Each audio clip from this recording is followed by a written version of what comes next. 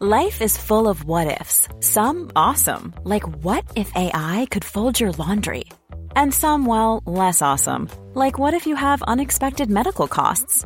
United Healthcare can help get you covered with Health Protector Guard fixed indemnity insurance plans. They supplement your primary plan to help you manage out-of-pocket costs. No deductibles, no enrollment periods, and especially no more what-ifs. Visit uh1.com to find the Health Protector Guard plan for you. Hiring for your small business? If you're not looking for professionals on LinkedIn, you're looking in the wrong place. That's like looking for your car keys in a fish tank. LinkedIn helps you hire professionals you can't find anywhere else, even those who aren't actively searching for a new job but might be open to the perfect role. In a given month, over 70% of LinkedIn users don't even visit other leading job sites. So start looking in the right place. With LinkedIn, you can hire professionals like a professional. Post your free job on linkedin.com/people today. Hey, Dave. Yeah, Randy. Since we founded Bombas, we've always said our socks, underwear, and T-shirts are super soft. Any new ideas? Maybe sublimely soft. Or disgustingly cozy. Wait, what? I got it. Bombas. Absurdly comfortable essentials for yourself and for those facing homelessness. Because one purchased equals one donated. Wow, did we just write an ad? Yes. Bombas. Big comfort for everyone. Go to bombas.com/ACAST and use code ACAST for 20% off your first purchase.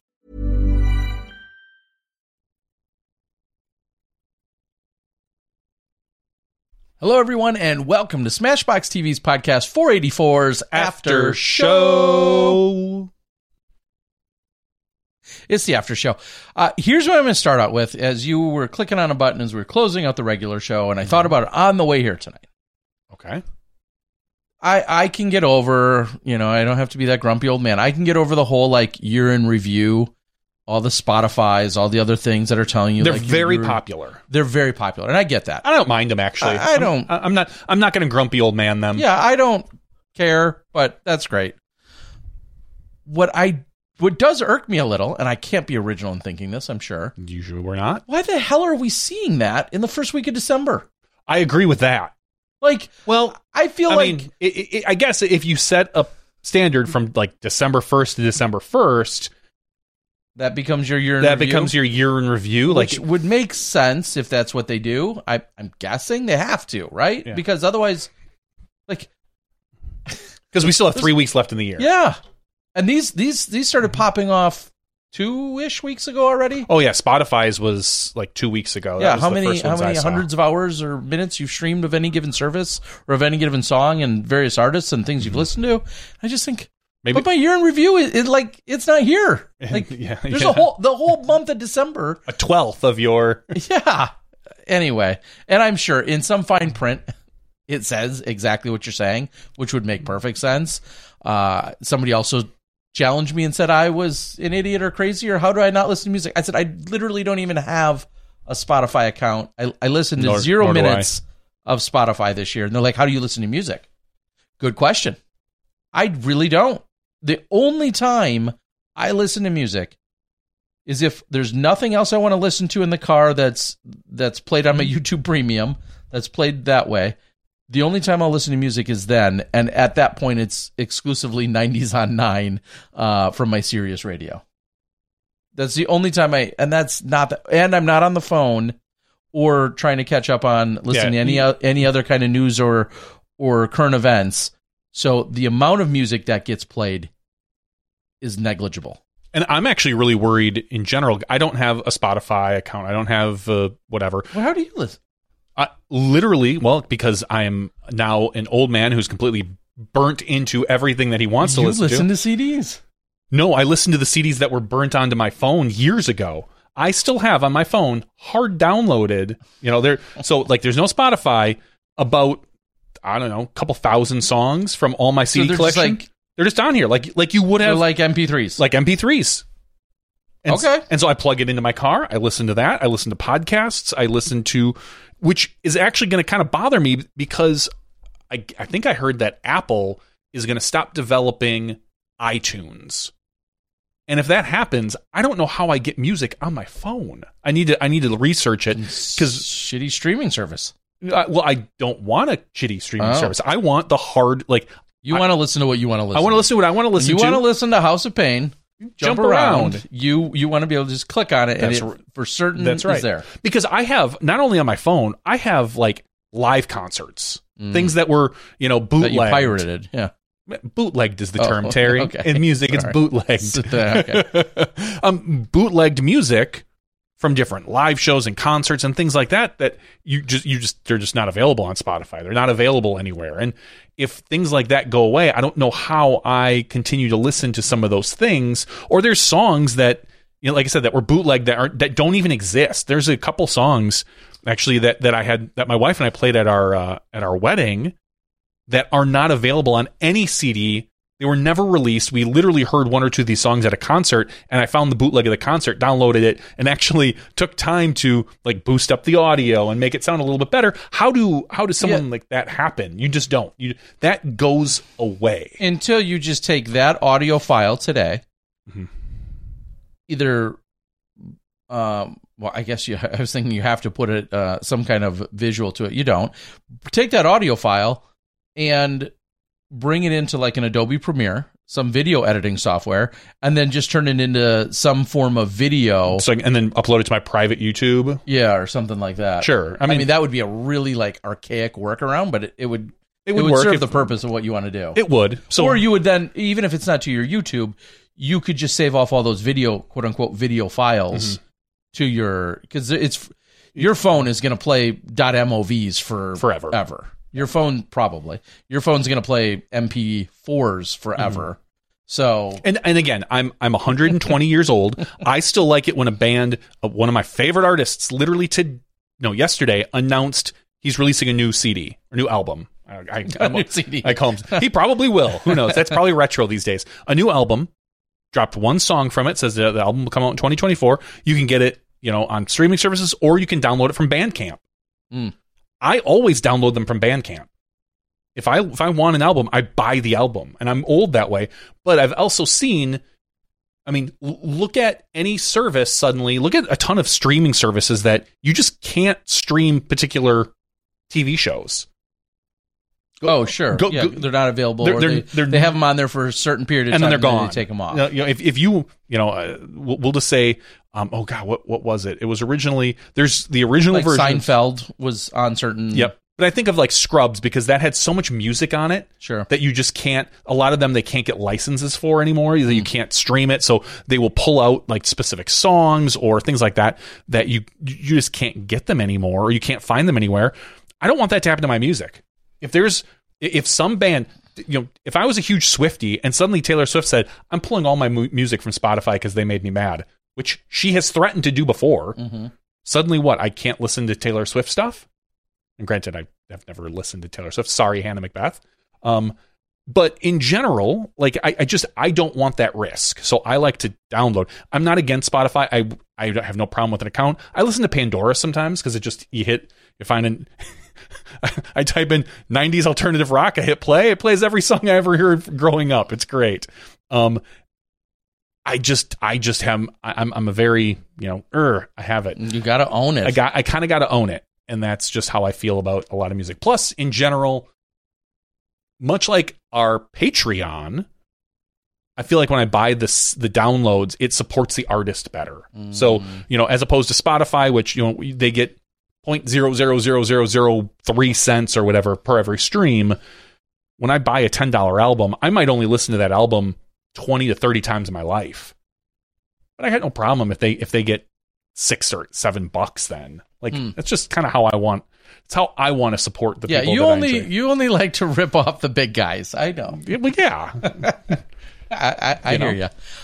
So I know, and maybe I'm worried that an Apple will come out with something and say, hey, you can still plug your phone, and here's an app that'll let you upload all your music. That's great. If that's the case, I haven't heard of that, but I also haven't heard when they're going to get rid of iTunes for Windows and stuff. So you just got to buy a special Apple based. It's probably $300 or something. Dongle. Yeah, special dongle. You have to use something like that anyway.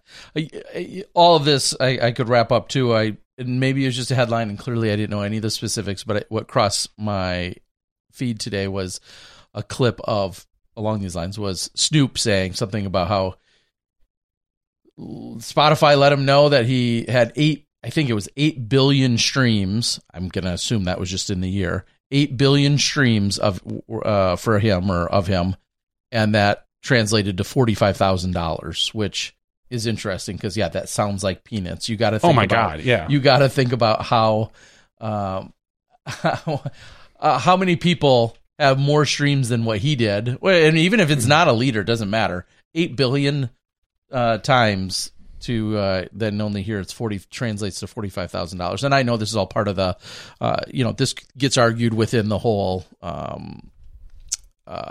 what's the word I'm looking for, not the protest, the oh my gosh, what's the word strike and sure, and SAG and all this other stuff. It's all things that are way beyond the scope of what you and I personally have to deal with or worry about, but it is interesting. Yeah, Taylor Swift had 26 billion streams of her songs in 2023. So in theory... Well, so far. Yeah, so far. Yeah. And I won't claim to know how any of that works, but... Yeah, there's all sorts of licensing between songwriters and singers and artists and labels that I don't even fathom. So anyway, that's just that's my goofy take on the streaming service. And I listen to a lot of music. I listen to a lot of podcasts, but I also listen to a lot of music.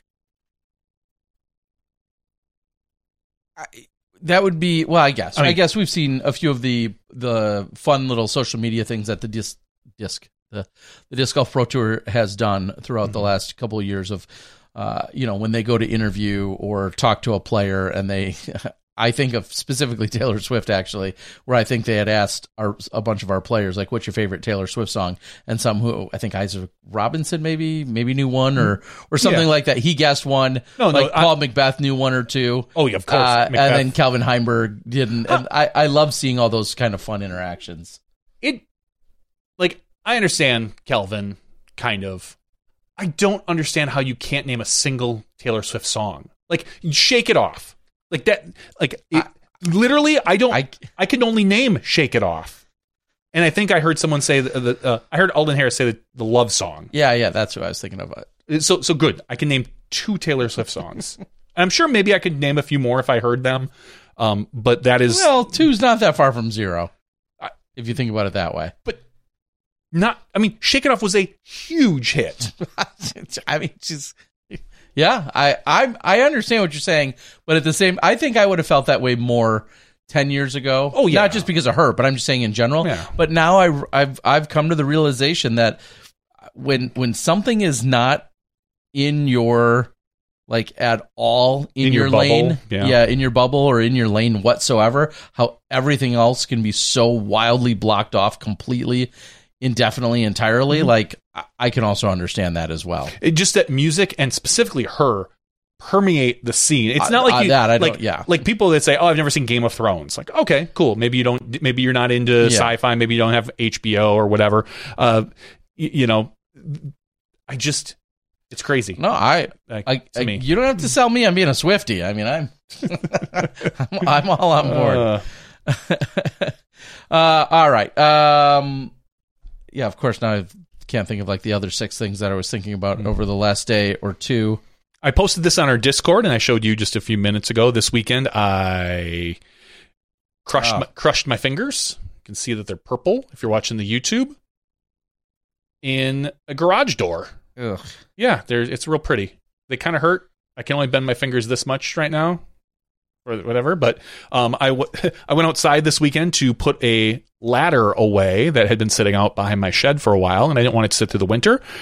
Went out there, the ladder was gone. I'm like, uh-oh, did someone sneak onto into my fence and take it? And I was like, oh, well, maybe my wife actually put it away, which I wouldn't have expected. I opened the garage door halfway, saw the ladder in there, and then went to immediately close it, not realizing that just barely the tips of my fingers got caught between just the tips of the panels of the garage door when it came down.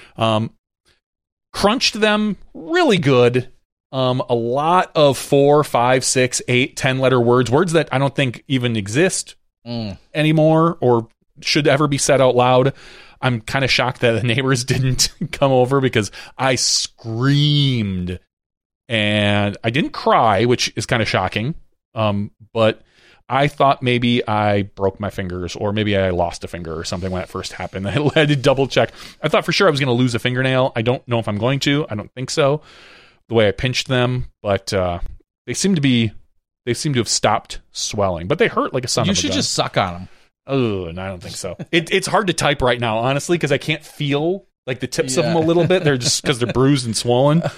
It was not a pleasurable moment. I'm very lucky it's my left hand and not my right hand, which I use obviously for writing, more typing, doing anything else you do with your right hand. I don't want to learn how to do it with my eating, anything like that. So that was my weekend. That was not pleasurable. That was on Sunday eve, maybe Sunday afternoon, kind of like around 1 or 2 o'clock. Thought about going to the emergency room, but I kind of checked them out and I'm like, they can bend them.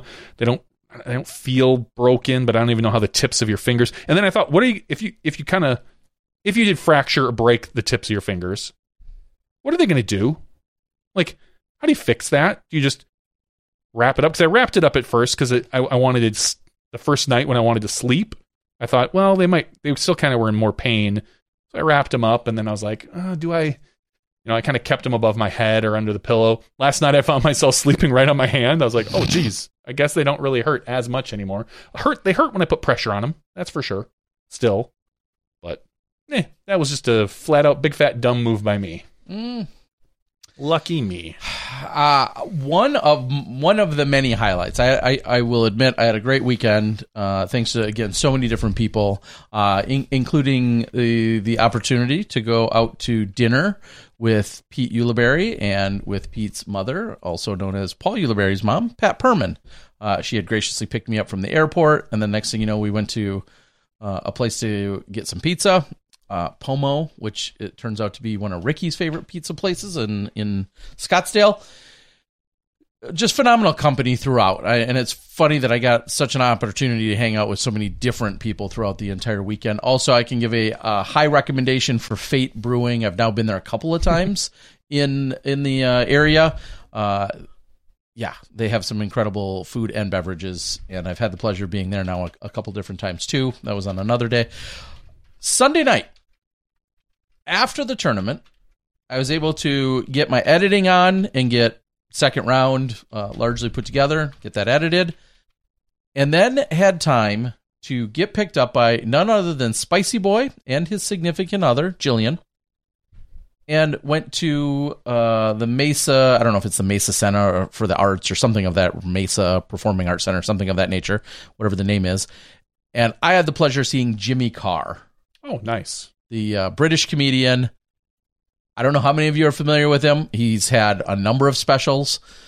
I wonder how many they're different. So I don't know how many are on Netflix. You third wheeled that. Yes. On their date. To be fair, how it all initially unfolded is about 2 or 3 weeks ago, he posted to his Facebook saying, "Hey, my girlfriend, my awesome girlfriend, just got me these tickets. We're going to go see Jimmy Carr. I'm so excited." And I remember in my head thinking, oh, that is pretty awesome. Jimmy Carr, I find him pretty funny. I started doing some research on where he was. He's on a worldwide tour. I thought, well, that's too bad he's in Arizona. That's great. Then fast forward to the idea of the Big Arm Challenge happening and me possibly coming out to cover it. Then fast forward into the idea of filming the Big Arm Challenge and then still getting to go to that show at night. He ultimately had 2 shows. He had, I think, a 7 o'clock and then a 9:30 show. And there were some tickets available for the 9:30 show, which is what they had already booked anyway. And so although I didn't sit next to them, I actually ended up sitting only like 3 rows or 5 rows back from them. I was able to get a ticket and then join them. And I offered to drive myself and go and pretend like they were on their own date, and they didn't even have to pretend like they knew me. But no, we ended up going to Mellow Mushroom for pizza and other food beforehand. If you haven't been to a Mellow Mushroom somewhere in the country, do yourself a favor and go there as well. Delicious. Miles Parkhill, a guest from a few weeks ago, is who turned me on to Mellow Mushroom. Do we have any in Milwaukee? We don't have any in Wisconsin. I have not heard of them. Oh, really? You've never been to one? Okay. Nope. Yeah, you need to get to a Mellow Mushroom. They are, every time I've never been disappointed. Take me I've away. never been disappointed. So we went there and then ultimately went to Jimmy Carr. And I'm just going to say, he was hilarious. I mean, obviously, I knew exactly what he was about, what he was like as a comedian. he was just flat out hilarious. And interestingly enough, and I don't know if this happens, I've never seen it really happen this way before. No opener at all. Oh, okay. Like he came on stage and went for a full 90, almost 100 minutes, but a full 90 minutes. No opener, nothing to, no warm up, so to speak, or anyone before him. So therefore no MC or anything of that nature. Came on stage 90 full minutes and then some, and that was it. It was awesome. So I don't know if any of you are Jimmy Carr fans. Some of you are, I'm sure, don't even have any idea who he is, and that's fine too. I think he's a fairly well-known comedian. Again, the fact that he's got a number of specials and has been around for quite some time. Pretty, I don't know if raunchy's the word. I don't know if I would use raunchy. What did they say in his bio? I don't know. James Anthony Patrick Carr? What? Presenter, actor, known for his deadpan delivery, so on and so forth. I don't know. I think he's hilarious. He probably goes in as like maybe the second or third best live comedic show I've ever seen. That's good. Absolutely phenomenal. So if you ever get a chance, check them out. The one thing they do before the show, and I'll spread this tidbit, is they put up on screen it says on this large screen before everything gets started, as people are just kind of filing in, they say, hey, if you have a shout out or a birthday or a story or a joke or anything you'd like to share, text it to this number. And I'm thinking, this is some kind of stupid setup, or this is some kind of, like, you're just begging for some kind of trouble. Just something for him to make fun of, or just play off of. Or just even, like, how legit it is. I don't know why. I didn't have anything anyway. I steered clear of it. Well, Spicy Boy decided to text to the number. At the very end of the show, he goes through, hey, here's some of the things.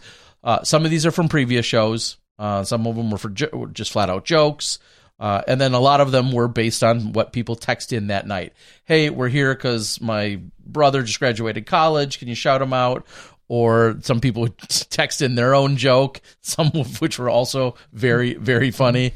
And Spicy Boy decided to text in to say something along the lines of, there's a well-known disc golf journalist here in the crowd, and he's a big fan, and his name's Terry Miller, and it would really make his night if you roasted disc golf, which is fine. So Jimmy, it's all up on screen. He reads that off, and then he goes on to then kind of make fun of disc golf. A few people, he had to confirm what it was, and he, of course, slightly ripped on it and ripped on disc golfers and whatnot, and that was pretty much it. Did it make my night? No. But it was I guess, humorous. So, Spicy Boy, thanks for, I guess, kind of putting me on the spot. I will admit, when he read it, like some of the other people that he was reading, I thought he was going to call out and say, where are you? Who is this? Oh, like try to... And he didn't. He didn't. And I was okay with it. I didn't like jump up and, hey guys, it's me he's talking about. Mm-hmm. I just sat there and took it. And he ended up interacting with somebody in the very front row. And that was about it. So I don't know. I guess I'm kind of famous now. Jimmy Carr said my name. Clearly. Talked about disc golf. Yeah. Okay. I won't chalk it up as any of that, but all in all, last note on that, with fees, I want to say my ticket was like $41.50. That ain't bad at all. Insanely reasonable. I've been to dozens, maybe even 100 nightclubs or comedy clubs in total. Most of them range anywhere from $5 to $10 to $20-ish to get in, all of which then will come with a two-drink minimum or two-item minimum, whether that's a Coke or a beer or a pair of hot dogs. I don't know. They all come with a two-item minimum, usually a two-drink minimum. Usually the drinks are, of course, absurdly priced. $12-15. Yeah, for a can of Corona, they'll charge you $12 for. So the fact that I went to this in this really nice auditorium theater-like atmosphere, and it would, with even the service charge, I want to say it was $41.50. So insanely reasonable as well. I don't know if the earlier show was any more or not, but nonetheless. Yeah, when 2 weeks ago when we went to go see Pete Lee, there was like a special that we got that it was, I think each person paid like $50 for your ticket, but then you got a $200 food credit. So more or less, you know, wow, per person? No, $200 was for the table because you. Okay. Yes. Like, no, Jesus, how am I putting down $200? Can I get 9 pretzels to go? Yeah. So it was 50 because there was a table for 4. Okay. And then you also, you know, I think we each paid $50 and we got a $200 credit. So and that went for food or alcohol. So okay. It was like a dinner credit. So that's what we had done. That's one of the reasons why we did it. And we ended up going just barely over our bill by like $12, I think. And then you stiffed them and walked Oh out. God, yeah, no tip either. Yeah. Duh. I'm just tipping on the $12. That's all I'm spending, right? Yeah, right. Here's $1 or a $2 tip. Perfect. No, Terry, I'm not that kind of person.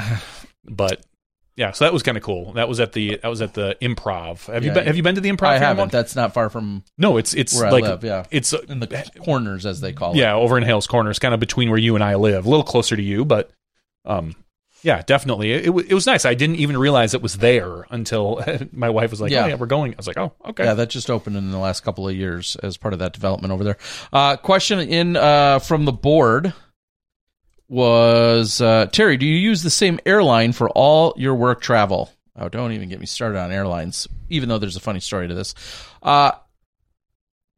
Prior to, with the exception of when I go to Bend, I almost exclusively always use, in every possible scenario that I can, I fly Southwest.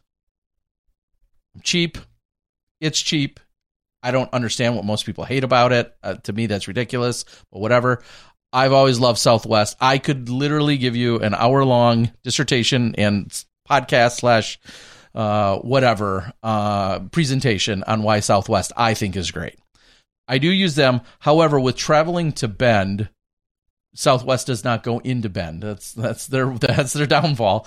To be fair, technically it's Redmond. I'm sorry, not into Bend. The Redmond Airport in Oregon is not that big in the first place. In fact, they don't even have like jet bridges. You're walking in and off every single plane, and Southwest does not go into Bend. And so with that, after some consistency of going out to Bend, I then ultimately started being loyal to United Airlines. And so now I'm really happy to say that with some really slick maneuvering and some really budget-friendly, conscious decisions and looking and whatnot, I am both on United and have earned some status with United and now also with Southwest. So there's your long-winded answer to, do I use one exclusively? I still use Southwest primarily whenever I can. Funny enough, I posted that I was, with this last trip this week, I'd get A-list status for next year, which is I'm a big fan of earning for 2024, which I then got. Paul Macbeth messaged me and said, "Oh, I'm actually using Southwest for my first time tomorrow." He's got some secret. He's going to Texas for something tomorrow, folks. So if you want to, I don't know, investigate. Stalk him? Where exactly in Texas? I can't say that. But no, he says he's going to Texas for a short trip, and he lives in the Jacksonville area, so he's taking Southwest for his first time ever. I said, "This isn't for you. It's for us broke people." That's what I wrote him. And but he said it's a direct flight, and so he's going to get his first Southwest experience. So I mean, just tell him check in early. That's the key. Check in early. So yeah, that's my story in terms of who I like to use. Southwest is great because they give you free bags. Your first 2 bags or your 2 bags are free, up to 50 pounds. You can then still have a carry-on and then still have like a computer backpack bag or a handbag of sorts. That usually is enough to get you through a week. This weekend I had all 4 bags, and it was only like a 3 or 4 day trip. Yeah, I brought Frisbees to sell, which I never got around to doing. So, okay, hopefully we answered that question. That means you get priority seating each trip on Southwest. Yeah, maybe Paul's going to help Nico design the course. Who knows? Him and Nico have always been buddies. That could be. I don't think it is. It's a different city that he's going to, but anything is possible, I suppose. I guess we'll find out. Perspective ahead. Oh, see, Eric on the board talking about Mellow Mushroom in Braden, Florida is good. Yeah, I really think it's just a really, really solid chain.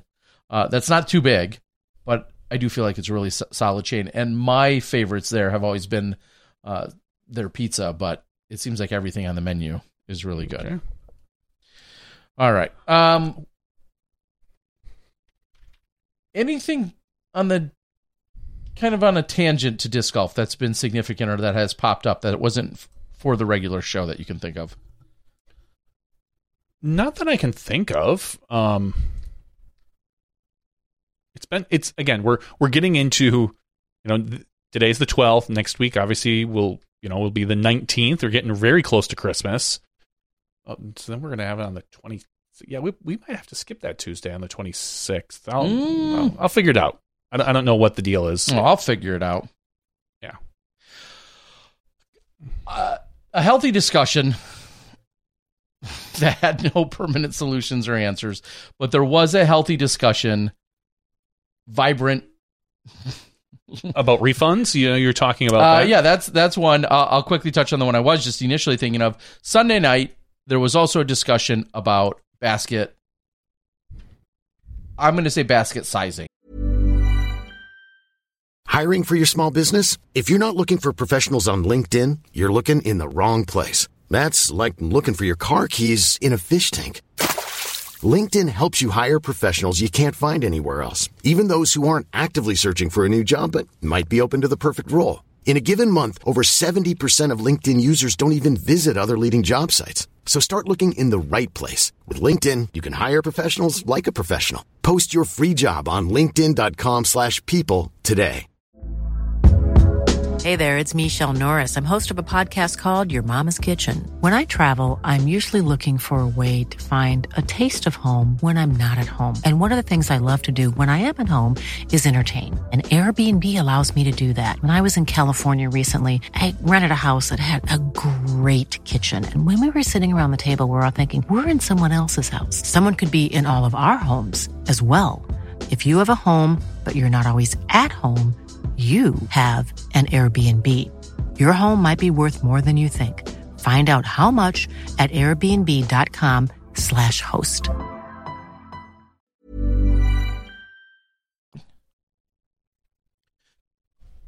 The discussion largely talked about if baskets, and I know this isn't like new by any means, the sweeping conversation of basket sizes, but if baskets are smaller in any capacity, vertically, horizontally, or both, if baskets became smaller, but maybe caught really well, catch as good or better than they do now, but there's just a smaller spot. Not possible, but okay. If they were, do you feel like that puts a higher premium then on all the other facets of the game? I mean, your drive becomes more important inherently, your approach, because you need to get closer. Yeah.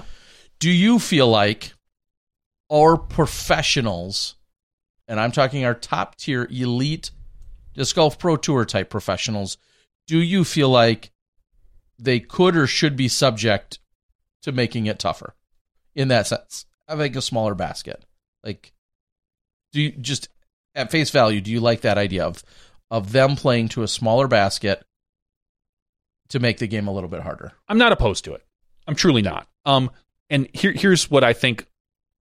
I've thought about this. The basket itself. You would make the chains a little bit smaller and the basket itself, the bucket, a little bit bigger. Because I've played on marksman, smaller things. There's a lot of times you hit what is a relatively good putt, but because the contraption is smaller, you tend to hit the pole more, especially if you're dead center in the middle. And the kickback is a little bit greater, so it feels like they kick out more often. So I think if the basket itself was a little bit bigger, that kickback would fall into the bucket more. Because I do think that if you were to hit something like a marksman dead center like that, it should go in more often than it shouldn't. Because there isn't, unlike our... You could putt lighter. You can hit center chain. You can. Unlike our current basket, which I think you've got a lot more space to play with left or right, to hit chains and not center pole and have it stick. With those, you don't get that. And yes, you could putt much lighter. I would never say that. I do think that there is room to just have the basket a little bit bigger, add 3 inches, and then if you lower the chain contraption, if you shrink that is maybe what I would like to see. If that now on the actual conversation of should they do it, I'm okay with that. I don't really care. I know there's a big the conversation always goes to, well, gosh, then everybody has to change baskets, and it's like, no, you don't. There's no reason why every course would need to change baskets. You could change baskets if you want to play on exactly what the pros play on, but I don't think you need to. There's no reason why a consumer basket can't be a better or easier catching than a top pro basket. That's, top golfers have different clubs and balls than a lot of your standard golfers. So that's kind of how I feel. And I guess maybe even to further your point there, in theory, if there was a pro tour event taking place, I'll just say in Waco, and a smaller basket, a tougher pro style basket was to be used for the tournament and all the tournaments, what if those are all just in the ground 7 days prior to the tournament, right? The pro tour is already jumping ahead to each event to prep for the next event. And so when they get to a Waco, and the last event is still, is happening the weekend before, but they get to Waco to start prepping and setting things up for the course, they then take out the 18 baskets that are there, in the obviously in the pin locations, but they take out the 18 baskets and then have a basket that then adequately fits into those mounting sleeves, and the Pro Tour just has 1 or 2 of those sets of baskets, and they're bringing them and taking them out every single event. I'm totally cool with that. I am fine if we get to a point, and again, every other sport is looking for better scoring. Offense is the thing that most sports are looking for. Baseball is, shortening the pitch clock to help, shorten the games in general, but also it does give the hitters an advantage because the pitcher doesn't have as much time to sit and warm up, whatever. Basketball as well. They look at the lack of traveling calls, look at the lack of, it's just an offensive game. The NFL, same thing. You can't, look at all the offensive penalties they're doing. You hitting the quarterback, defensive pass interference. Everybody's trying to make their sport score better and more and improve it for offense, because that seems to be what people want. People don't want to see a Las Vegas versus Vikings game of 3-0 was what we had this weekend. Nobody wants that. Nobody. It's ugly. Even if it was a really good defensive battle, nobody wants to go into a game practically unless it's a 0-0 game. Or as I've always said, if you're going to a baseball game and you get a no-hitter, awesome. If you get a 1-hit versus 2-hit game, that's a boring game. Well, yeah.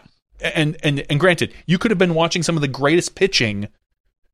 It doesn't matter. Pitching isn't as sexy exciting as home runs. It's not as exciting as hits and home runs. So are we looking to decrease the quote-unquote offense and scoring of our game? Maybe. Do we want it to be harder? Well, I don't have an answer. Honestly, I'm just asking. I don't have an answer. Well, and I don't think there's a right or wrong. The perspective in which I heard this weekend from one of our top pros was that is also a way to kind of make things tougher, change up the scoring, but also without adding. You're not adding to a course. You don't need, because we've seen, especially in our careers, we've seen courses go from that 5,000 to 6,000. 8,000 was wild at one point, then 9 or 10,000 kind of became crazy. Now we're hitting 10 to 11. Now we're hitting 10, 11, 12,000.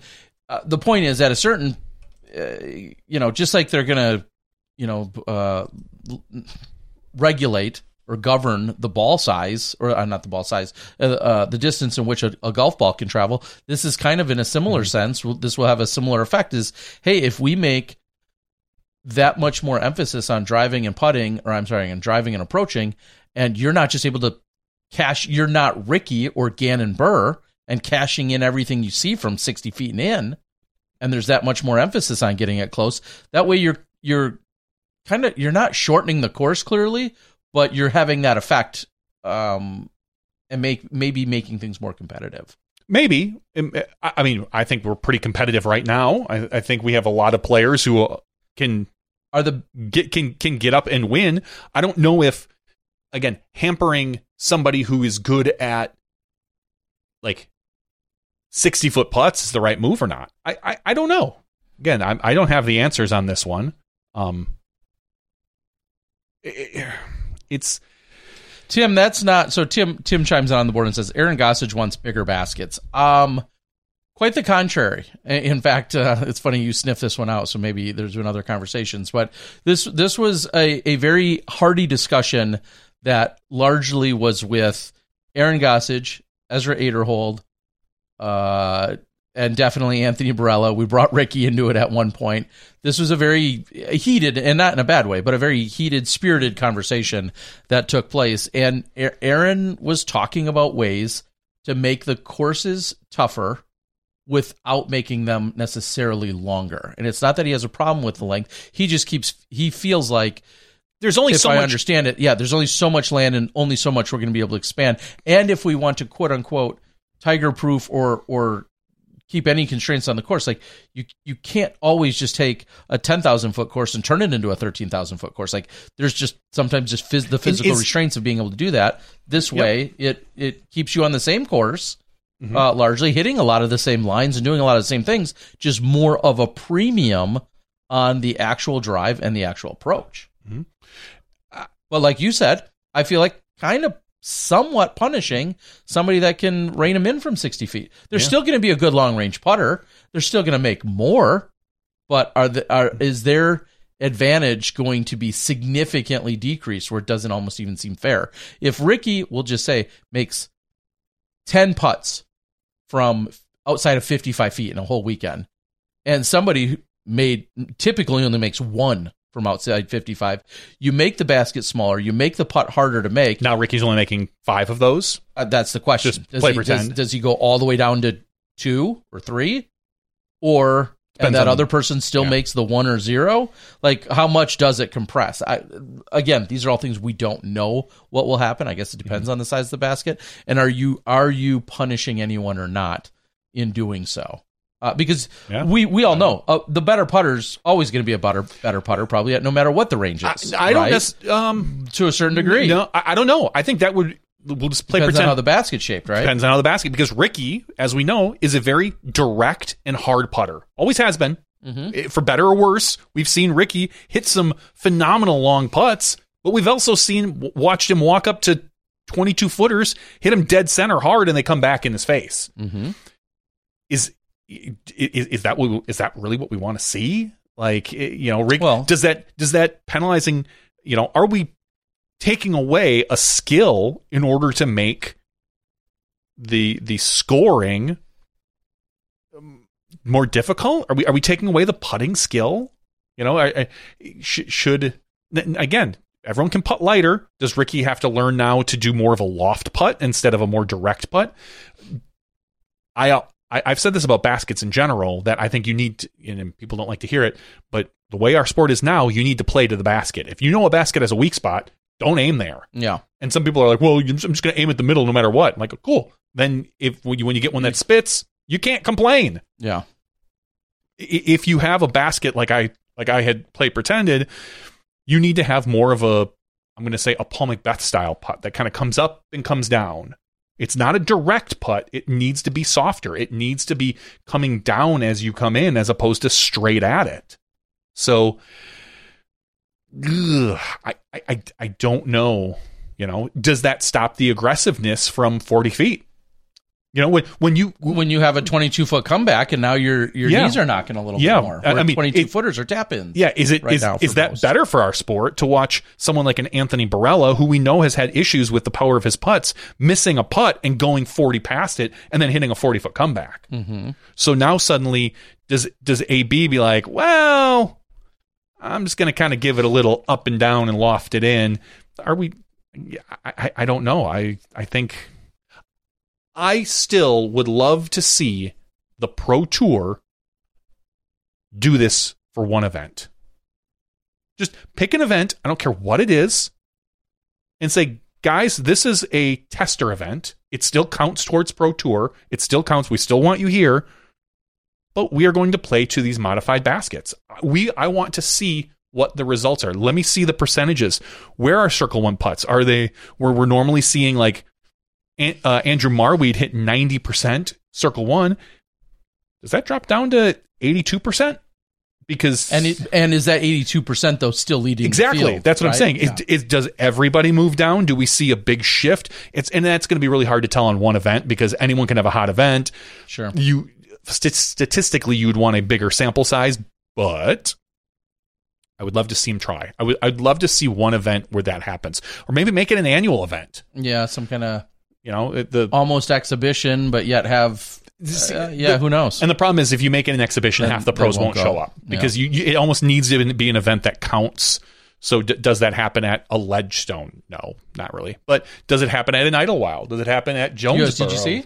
Yeah, they try a lot of different stuff. They do. Food for thought.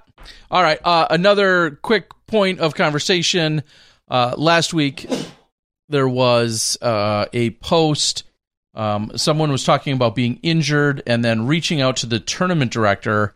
And the tournament director, by my understanding, essentially saying, okay, here's what the PDGA refund policy states, and here's what, therefore, I'm going to refund you. Basically, we're going to follow the refund policy to a T or letter, by the letter of the law. Here's what the refund policy states that we can do, and this is what we're going to do. And the player in particular didn't care for that and said, I'm injured. Essentially, I'm injured and I'm a pro, and it's 4 or 5 days out, I believe. I think it's ridiculous I don't get a full refund. And of course, a healthy discussion also ensued from that little discourse. I feel like I have you have a good perspective because I have a seasoned perspective in that I've run a couple hundred tournaments. I've also been the player at even 300 or 400 other tournaments. I've had a lot of those different opportunities. And so I can certainly understand, valid, what I feel like are valid points, 1 through 10. And I can, on the other side, I can understand or propose valid points 1 through 20 on the other side. And you could go from there.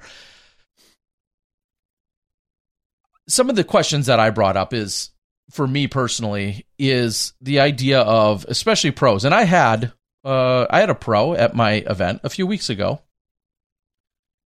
Is literally just before tee off, 2 minutes before tee off, and it was discovered that this pro thought the tournament was on the next day. Oof, rough.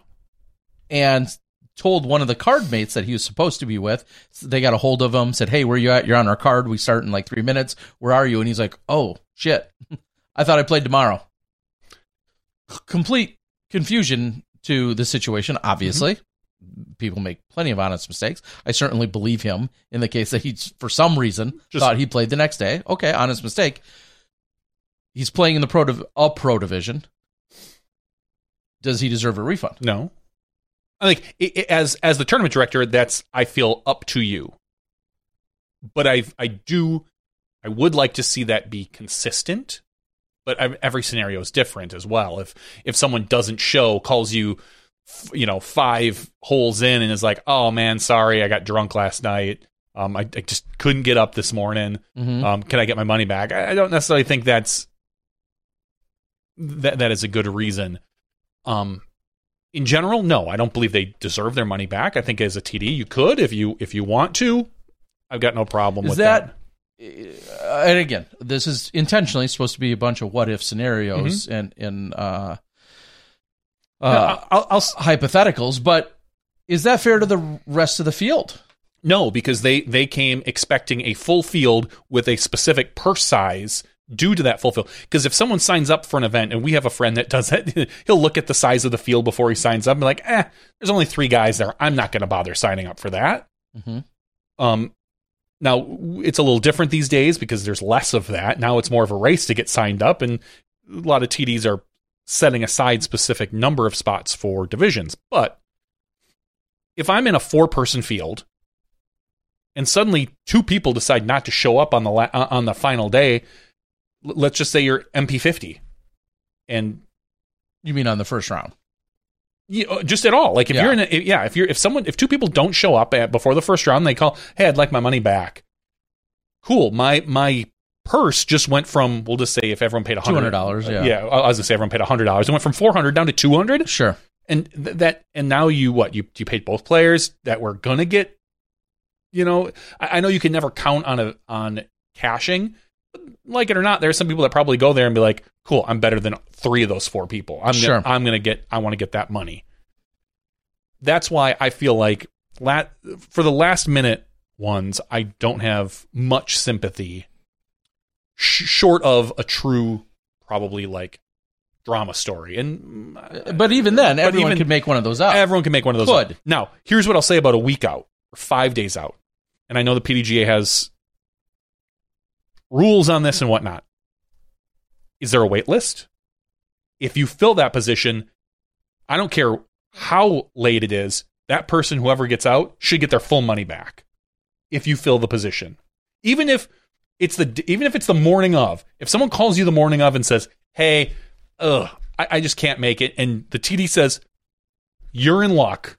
There's a guy here who wants to play. He showed up randomly. He wants to play." If that spot is filled, I think the person should get their money back. Okay.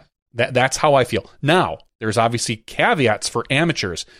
Did the TD get custom players packs? Hey, I ordered you a 4XL with your name on it. With your name. So stitched it's not just on a 4XL; it's a 4XL with your name and PDGA I wanted to pick a size that like wouldn't go with everybody, or you pick an extra small. Guess what? You're a junior, and there's only 2 of you, and now suddenly you're not going to come. And I got a trophy for your division because there was going to be one of you, and things like that. Like that's all money out of the TD's pocket that's just gone. So that is why I kind of feel like if you're not filling the position. That's it. Custom shirts, custom stuff like that, as long as it's known ahead of time. If I sign up for an event and I don't know that there's custom stuff made, then I mean, how am I to blame for that if something comes up? Like I would hope that the TD would make that known. Like, oh, hey, we need your shirt size because we're going to get a custom shirt made for you. And at that point, then the TD can say, hey, I'm going to take that shirt out of the entry fee. That's a $30 shirt that's coming out of the entry fee. I will get you the shirt. We'll send it to you, or you can pick it up, or whatever you need to do. It'll be available for you. If you want to come later today and pick it up, or like I said, or I'll ship it to you and take the money, take the $7 or whatever shipping costs are these days. I don't know. Take that out. We can do that. Fine. But in general, if we're not okay, so going back to pros, if we're talking pros, if the spot's filled, give the guy the money back. Period. What if you're not the waiting list will say ended on or registration or waiting list and all that ends Friday night. So you have your tournament Saturday morning. Mm-hmm. You're playing MPO. The tournament starts Saturday morning. Friday night or Friday nights when all registration ends or cutoffs. There's no ads or drops or whatever per posting. Saturday morning at 6 a.m., you write the TD and be like, hey, I pulled my groin. I'm not going to be there today. Whatever your reason is, let's just say you pulled your groin. We're going to go with that one. You pulled your groin. I can't come compete today. Even if there was a waiting list 10 deep the night before on Friday night, the waiting list has been officially ended. And to be fair, those 10 people on the waiting list, they're not going to show up, probably. They all live a half hour or an hour away. They don't want to show up that next morning. And quite frankly, the TD doesn't want to be effing with doing all this switching come the next morning. So they say to them, I'm sorry. Sorry you can't make it. Sorry you pulled your groin. But do they get a refund? No. Okay. No. It sucks. It's unfortunate. But unless that spot is filled, and we'll just say, let's say the waiting list ends on Thursday for pros. Hey, after Thursday, the event starts No more Saturday. swaps. I'm not swapping anybody. Player pulls out on Friday. I don't think that it's the TD's responsibility, although they can, to go to the wait list and be like, oh God, the first guy on the list. You could just say, sorry, you don't get your money back, and I'm not filling the spot. I would have no problem with that. Now, it would be nice if the TD maybe reached out to a person, whoever was maybe first on the waiting list, and said, hey, I did have a last minute withdrawal. Would you like to come? And that guy says, no, actually, my grandma passed away. I'm no longer interested in being on the waiting list. Exactly. If the spot isn't, I don't believe it's the TD's responsibility after that wait list time goes to start going down the list manually. But if they did, and if they fill that spot, give the guy the money back. If the spot is filled, the person should get their money back. If not, yeah, you get nothing. Yeah, and I think one of the questions naturally that unfolded out of this scenario was if someone says it's injury related, still don't care. Does that carry different weight than any other reasoning? Nope. And I felt like there was a lot of responses within this thread that's like, dude, you're injured. That's not fair. Yeah, you should just get your money back. Great. My cousin died. Great. My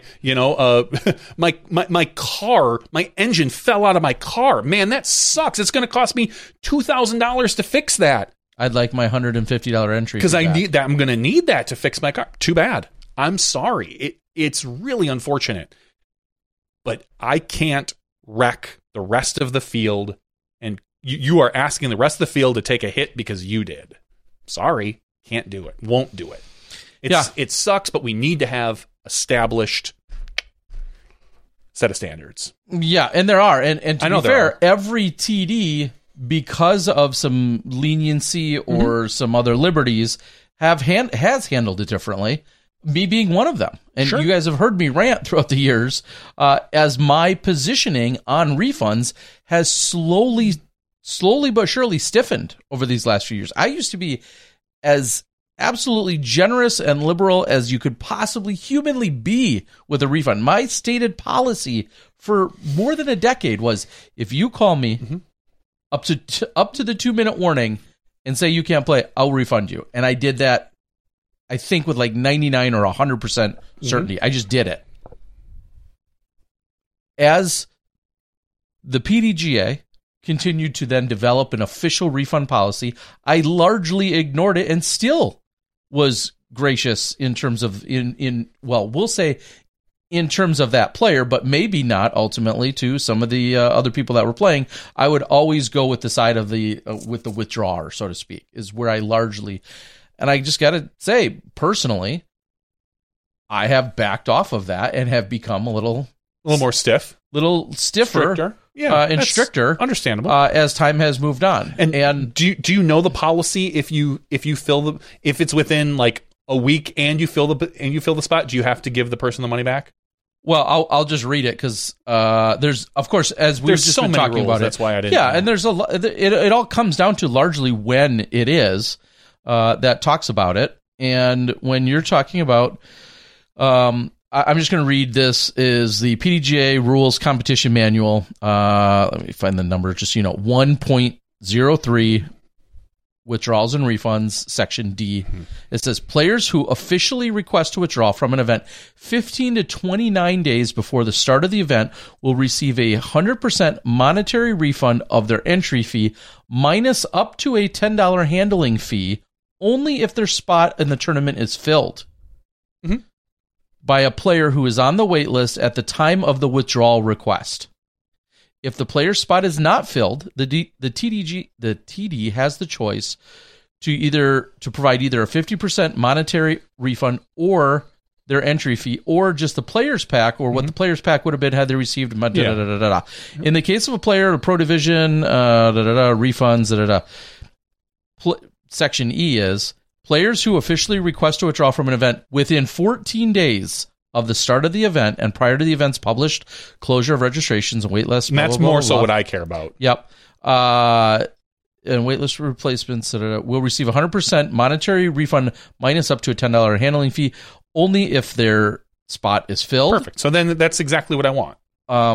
Which makes if the player spot is not filled, so that's saying which makes the basically most sense. you could basically keep like up to a $10 handling fee if it's filled. Okay. Then it goes on to say, though, if the player's spot is not filled, the TD has the choice to provide either a 25% monetary refund or just the player's pack that they would have received had they attended minus the cost of shipping. In the case of a player in a pro division for an event without a pro player pack worth at least 25% of the entry fee, the TD will provide the 25% monetary refund. So that last sentence is really the payoff in this scenario. You withdraw within 14 days of the event. You paid $100, and your spot is not filled with someone that's on the waiting list at that time. You are only entitled to $25. $25. And that's what I believe was being offered in this situation, the 25%.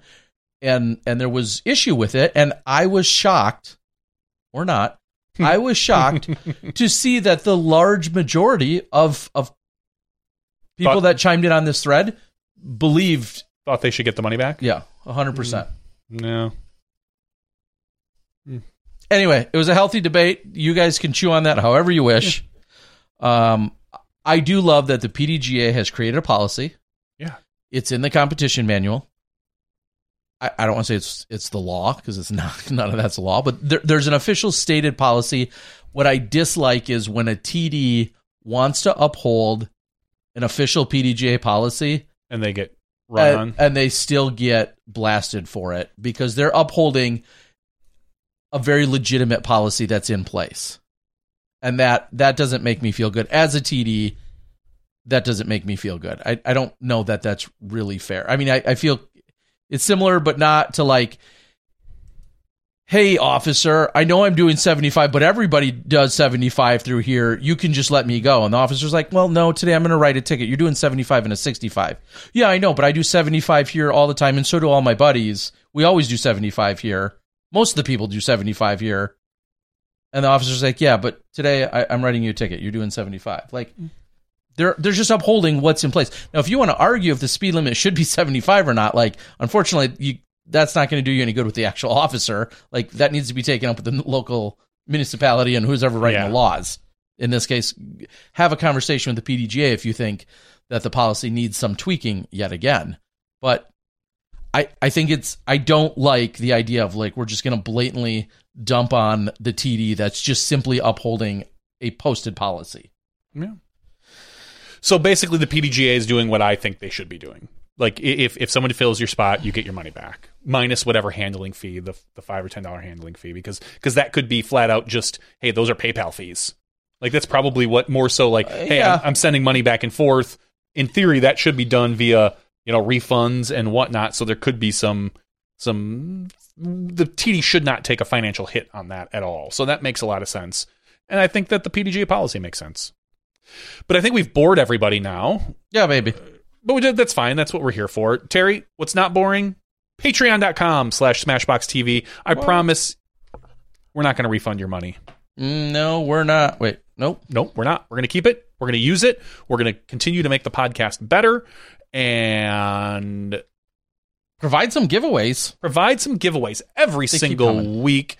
This week, we have 137 people eligible for our giveaway. We had a lot of people sign up on the free smashbox.tv/weekly giveaways this week. You guys getting in on the action. Yeah, thank you. Thank you for going and doing that. Thank you for not free and not supporting us. Thanks for not supporting us. I really want to win something from these guys for free. Come on, let me do it. So 137 people are eligible for our giveaway. Patreon.com/SmashboxTV. Terry, as always, I ask you what number. I've sorted it by donation amount. So the $1 donators are up at the top, all the way down to the $10 donators, and then everyone that signed up is via the free one is at the bottom. Just because not that we love you less or think any less. That's just because the way it's sorted. Bottom dwellers, no. Yeah, because there was nothing in that field, so that's the way it was sorted. All right. Well, with that, this was the Big Arm Challenge 4. Parker Welk was the third person to win it. It was like my 6th time going to Arizona this year. Well, let's go with 4. It was the Big Arm Challenge 4 that I covered this weekend. So four is going to be the number that pops out at me. All right. Our first number is 55. Second number is 49. Third number is 9. Our fourth and final number. Hope it's somewhere near the bottom, but 7. Near the top, I mean? Shorter, Terry. It went shorter. So 7. So let me take that off so I don't dox everyone's address. Scroll all the way up to the top. And 7 is Chris Neal. Chris. Congratulations, Chris Neal. Appreciate you. Supporter at $1, which we're happy with. We love you, Chris. And you've been on board for a while. You have. And we very much appreciate Very much appreciate your support for the longest time. Like Billy Sweet. Joel. Oh, for the longest time. Speaking of copyrights. Speaking of Billy Joel. No, I'll give you guys the explanation. You don't hear really any ambient sound during holes 1 on either of the broadcasts because they had walk-up music. My videos this weekend they had walk-up music. So which is why the DDO stopped doing that.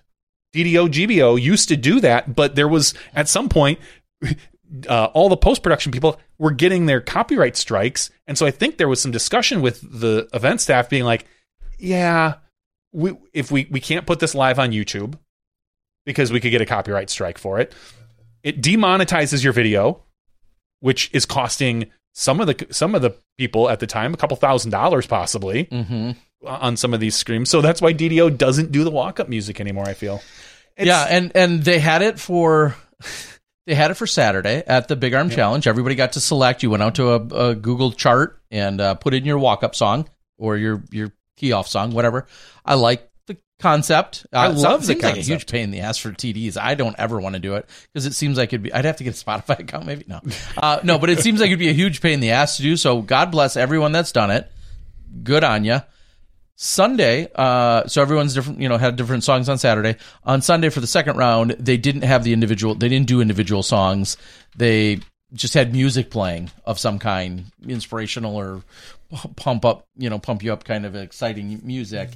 And I still heard it. Obviously, my cameras still heard it. So I think it was just hole 1 that I ultimately just finally muted it. And I literally was playing with the levels on my editor. Like if I bring it down 10 decibels or 20 decibels, YouTube's smart and it's still like picking up that thing, even if it's really faint to some degree. Yep. So at a certain point, I was like, F this. I don't need any copyright strikes. I don't need any demonetization.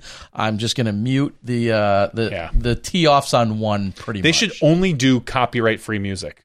Walk up. Yeah, you have to pick amongst these 22 YouTube copyright-free songs. Yeah, there you go. People are like, I don't know what this is. Like, just pick one. Yep, that's what you get to listen to. Yeah, that would be a good workaround. So, yeah, so if anyone's wondering, which you probably weren't, but if you do, that's exactly why the first tee-off shots sound like there's no ambient sound. Well, because I muted it. I don't want to get put in YouTube jail. Ray, you did ask a good question. I'll quickly touch on it. Yes, who knows when it's going to happen, but one of the cool things, and we could probably even do it on Smashbox if we get to that point as well. The day, essentially, that I've established that I get 100,000 subscribers, I'm going to go back 2 months from that day. And if you were supporting me at that point or earlier via Patreon, you're going to get a free disc sent to you. So if you sign up today and I hit 100,000 next week, well, then you're too late to the party, and I still appreciate it. But if this is meant to, thank anyone that has been with me for at least 2 months or longer. Some people are going to get a good deal out of that. So I very much appreciate it. I said at 95,200 is the number. I don't know. It could be 2 years yet. Whenever it happens, could be. I'm good with it. Until I come up with it may never happen. Starts going backwards. What I'm going to assume, and this is just kind of a hunch behind the scenes, I'm going to assume maybe YouTube doesn't. I would think as you get closer and closer, and maybe they've already done it, at a certain point, YouTube comes in and does like a legit clean or cleanse. Oh, I don't think so. Of sweeping out fake / bots. I don't. You don't think so? No. So they're trying to hold back those silver play buttons? Nope. I don't think I feel like they will. I think I'm going to get to 98,000, and all of a sudden they're going to do a cleanse of some sort. 72,000. Jesus, how did that happen? No, and I think it would wipe out a couple thousand. Would just be a guess. I don't think so. Maybe it won't. Who knows? I think that would be disheartening. I think people would be upset. I agree, but I think people would be upset about that. It should be earned, though. Like, I don't. What's earned? Like legit. So if I sign up for a YouTube account like 8 or 9 years ago and I sub to your page, but then I kind of never check YouTube, is that an account you would wipe because it hasn't been active for 8 years? No, but you're like that was a real account at one point. Maybe. How do they know if I just literally signed up for one day and they'll sub to your account and I just really never, or I have a different YouTube account and profile? Because like me personally, I have like 3 different YouTube profiles. Yeah. I got my Smashbox, I've got a Skip Ace, and I've got a work one. Yeah, well. And I sub to different things on different ones. But if for some reason I left my job and that work account sat there for, just make sure it's subbed to me. I will. For like 10 years, is that an account you wipe out because it was real at one point? But what if I only had subbed to one channel? They can't. It's really hard to tell if there's no activity and intent. I don't know. I'm just saying, I don't think they would do that because I think it would be extremely disheartening. If you were to do that, you would almost have to do it earlier than like right before 100,000. And second of all, my understanding is that they don't really do that at all. What service was I just listening to where they were saying that they tend to do that in waves? Maybe it's Instagram or something, because people try to obviously game the system, that they just randomly, they don't, without any warning, it's like every so many months they purge. Yeah. And so that you don't know when it's going to happen. I think that happened to my YouTube account not that long ago. It might. I think that had happened, and that's what makes me think, like, if they do it, I'd be okay with it. I understand. I don't want to earn anything that's not earned. But it might be earned. You just don't even know it, Terry. You just don't even know it, Terry. Anyway, well, thank you guys for coming along the silly ride here tonight.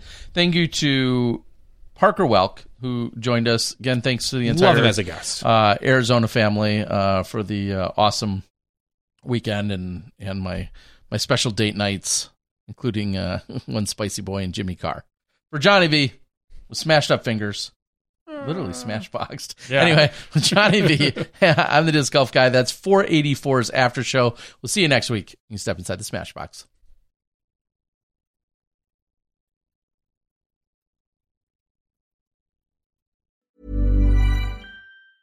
Hey, it's Paige DeSorbo from Giggly Squad. High quality fashion without the price tag. Say hello to Quince. I'm snagging high-end essentials like cozy cashmere sweaters, sleek leather jackets, fine jewelry, and so much more. With Quince being 50 to 80% less than similar brands. And they partner with factories that prioritize safe, ethical, and responsible manufacturing. I love that. Luxury quality within reach. Go to quince.com/style to get free shipping and 365-day returns on your next order. Quince.com/style.